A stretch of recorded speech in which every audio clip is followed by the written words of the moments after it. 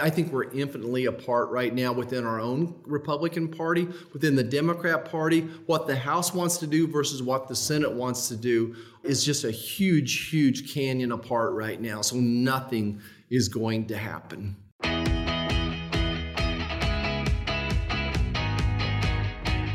This is the Daily Signal podcast for Thursday, November 16th. I'm Virginia Allen, and that was Senator Roger Marshall of Kansas. On Tuesday, Senator Marshall called for a vote on the floor of the Senate to stand alongside the people of Israel and to pass a $14.3 billion standalone aid package for Israel. Every Senate Democrat voted against that standalone aid package for Israel. Today, Marshall is joining me on the show to explain why he believes Democrats refuse to support the package and why he is working so hard to provide Israel with the support they need. Stay tuned for our conversation. But first, I want to tell you all about another podcast from the Daily Signal. Conservative women are problematic women. Why? Because we don't adhere to the agenda of the radical left. Every Thursday morning on Problematic Women, Kristen Eichhammer, Lauren Evans, and me, Virginia Allen, are joined by other conservative women to break down the big issues and the news that you care about. Whether you're interested in hot takes and conversations on pop culture or what Congress is up to, Problematic Women has you covered. And on this week's show, I'm talking specifically about Israel and a film that I saw that has raw footage of Hamas's attack on Israel on October 7th. I go into some detail about what is included in that film and why a ceasefire is not an option for Israel. So make sure that you check out Problematic Women this week and every Thursday morning. You can find Problematic Women wherever you like to listen to podcasts. We're across all podcast platforms, Apple Podcasts, Spotify, Google Play. All right, now let's get to my conversation with Senator Marshall. Senator Marshall, thank you so much for being back with us today. You joined us here on the show on November 2nd to talk about the standalone Israel aid package that you had introduced, and we have some significant follow-ups to that conversation to have today. So thank you for being here.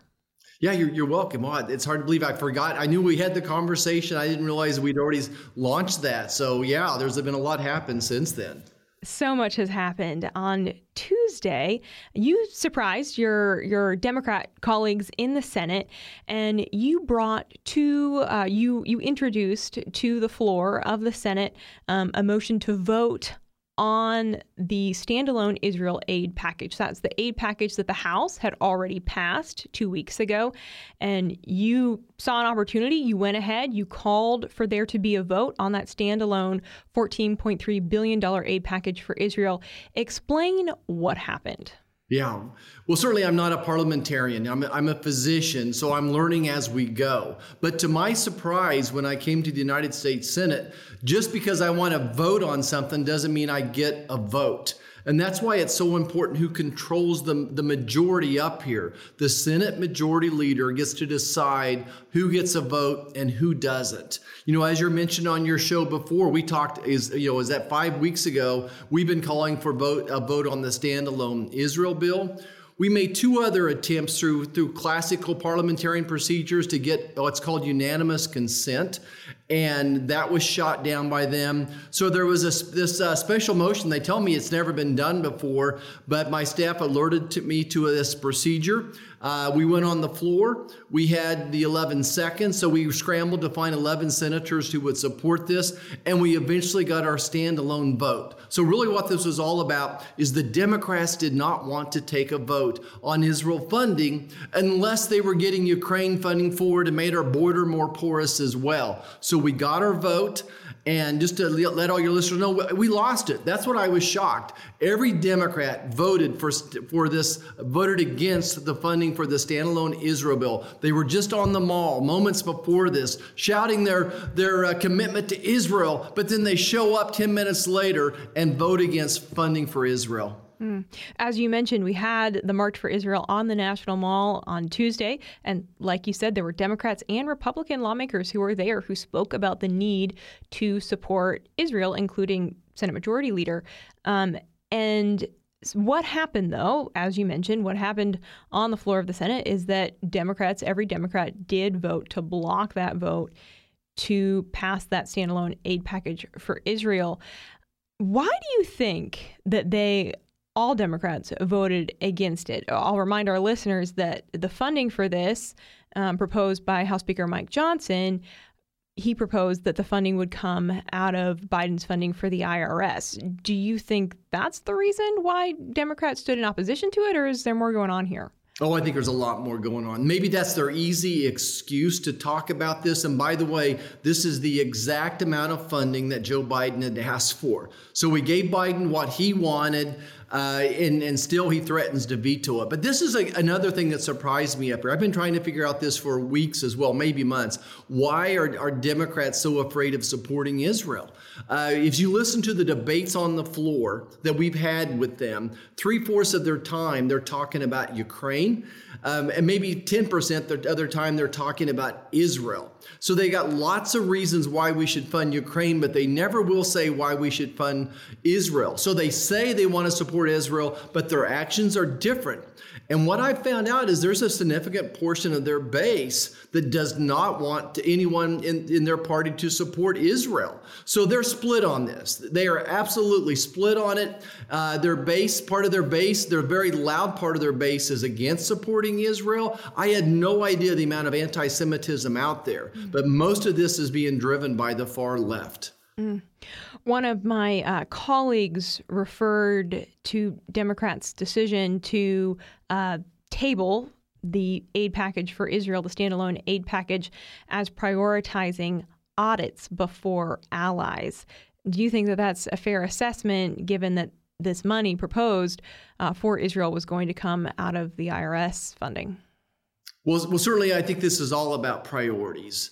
And all along, my priority has been to secure the border and get American hostages home and support Israel. And really, I put the securing the border even ahead of all that. Mm-hmm. You know, we're losing 300 people, 300 Americans every day to fentanyl poisoning, just to put it in proportion.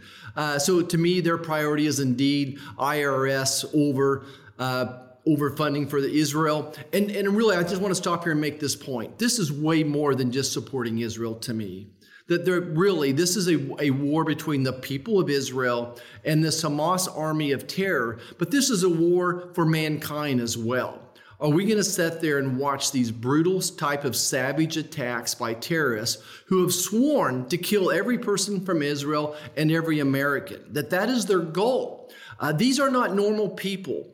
We had several folks here in our office last week. We met a bunch more families yesterday that have family members that have been kidnapped or killed. And to a person, what they wanted to communicate is Americans underestimate the savages that these terrorists are, what Hamas is. I think it's so hard for Americans to grasp that what happened in Israel is below something animals would do. One story, the person, his name was Duran, shared with me. If I could just share his story, if you don't mind. So Duran's brother was the mayor of a little kibbutz, which is a little settlement right beside, literally a stone's throw from Gaza. So his brother was the mayor. On the morning of October 7th, Hamas broke through the fence. They killed the military. Then they killed his brother. And then next they killed it had been his brother's mother-in-law, and then his son and a nephew. Brutally, savagely attacked, grenades, different types of torture as well. These folks are savages. And we're not dealing with Luxembourg here. That's what Americans need to understand, and the people on the far left. You would think that a civilized country where you could sit down and have this discussion about letting hostages free, come out from underneath the hospitals. We'd love to help the people in the hospital, the patients there. I'm a physician. But if you want to help these patients out, you have to take your weapons and turn them in and turn yourselves in. So it's just a whole different breed of cats here we're dealing with. What are we hearing from leaders in Israel as it relates to what they need from America? Yeah. I think certainly there's the weapons part of this, but I think more importantly is the moral support. That look, I remind what President Eisenhower said. He said that I hate war as only a person who's lived it can, as one who's seen its brutality and its futility. War is never looked good. I mean, after Pearl Harbor, we killed over 100,000 civilians in Japan. After 9/11, over 1 million casualties, and people died as well in that war against terror. It's never pretty. I think what they need is just the moral support and this message to Iran. That's why it was so important to me to get this vote. I really thought we would get 98 out of 100 votes to support funding for Israel. I really did. I thought when push came to shove, and that's the message that Iran and all their puppets need to hear from us as well. Otherwise, they're seeing green light. Right now, we're seeing all these puppets from Iran attacking military installations. I think we're up to almost 60 installations now, and we've retaliated by bombing 4 little garages full of ammunition. We should be attacking 10 of them for one of us. Right now, Iran, Hamas, all the terrorist organizations see no red line out of this White House, and that's a scary proposition right now because Americans are next.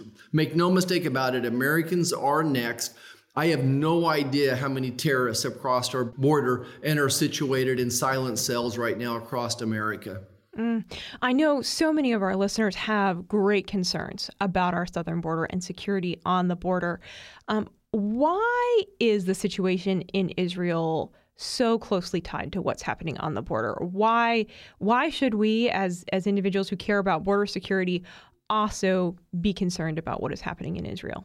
Right. Well, I think that's both, the terrorist organizations, what we're concerned about, and what happened in Israel is a powder keg waiting to go off in America. So if you would think about 80,000 aliens of interest from the Middle East that have crossed our border and let go.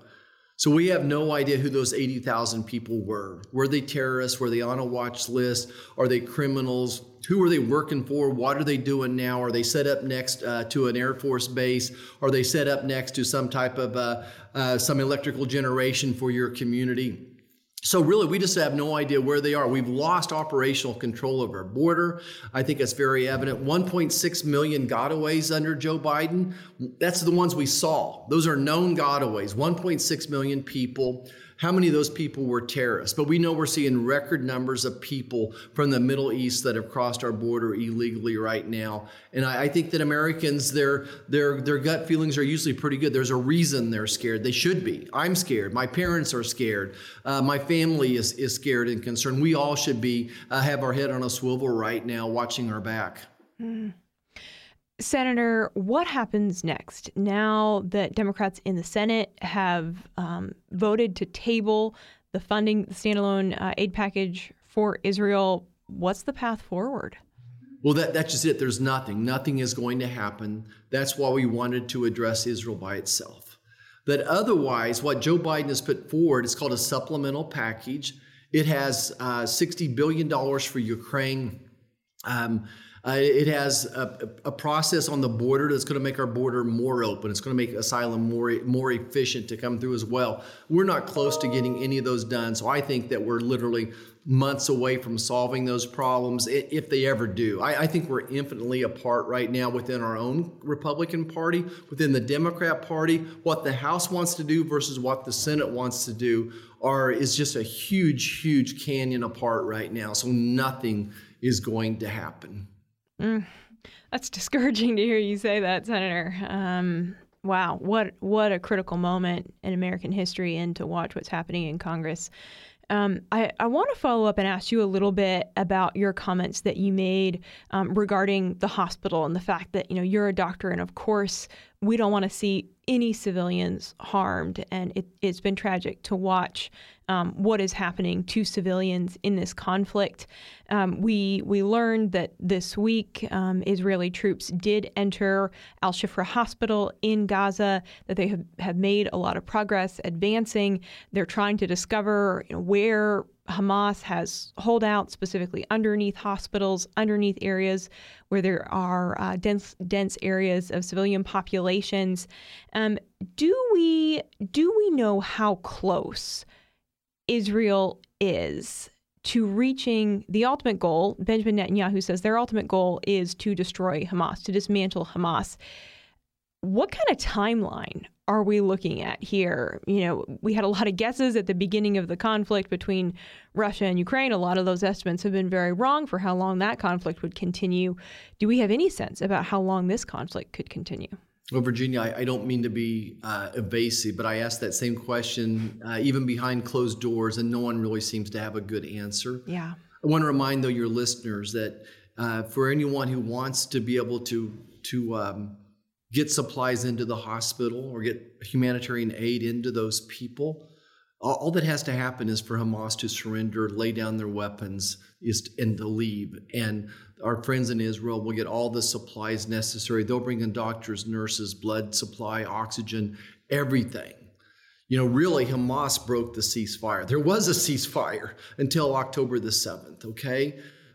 On the other hand, it does look like Israel's made more progress more quickly than I thought they would, but now I think they're there in the eye of the storm. And I just don't know how aggressive that they want to be. Certainly they've got all the supply lines contained. So I just hate to even give you a guess, whether it's weeks or months, I can't tell you. Sure. But certainly I do think that Hamas is going to really struggle with supplies as well. Those are still being smuggled into them, but I do think that I feel like we're weeks or months, which is different than Ukraine, by the way. In Ukraine, I think that's what people ask me. There's similarities, but a big difference between what's going on in Israel versus Ukraine is that Ukraine has already been going on for several years. 200,000 people have died. They're in a stalemate. Some of the surrounding countries like Poland have said no more. We're tired of helping you. You're too corrupt as well. So I think that war, is 5 or 10 years. I think that this is weeks or months going on here in Israel. Well, Senator, we really appreciate your time today. We appreciate your effort to stand with Israel, and just appreciate your insight today and your time with us. Okay, well, thanks for giving me a chance as well. And I think for me, I just would share with folks that this is a spiritual connection that I have with the people of Israel, a personal connection as well. Since I was a young boy, my mom and my Sunday school teachers taught me to support Israel. And, for such a time as this, we've been called, and I feel like that's what I'm supposed to be doing. So thank you. And with that, that's going to do it for today's episode. Thank you for listening to the Daily Signal podcast. If you haven't had the chance, make sure that you check out our evening show every weekday around 5 p.m. We bring you the top news of the day. Also, take a minute to subscribe to the Daily Signal wherever you like to listen, and take a moment to leave us a 5-star rating and review. Have a great day. We'll see you right back here around 5 p.m. for our top news edition. The Daily Signal podcast is brought to you by more than 500,000 members of the Heritage Foundation. Executive producers are Rob Bluey and Kate Trinko. Producers are Virginia Allen and Samantha Asheris. Sound design by Lauren Evans, Mark Guiney, and John Pop. To learn more, please visit dailysignal.com.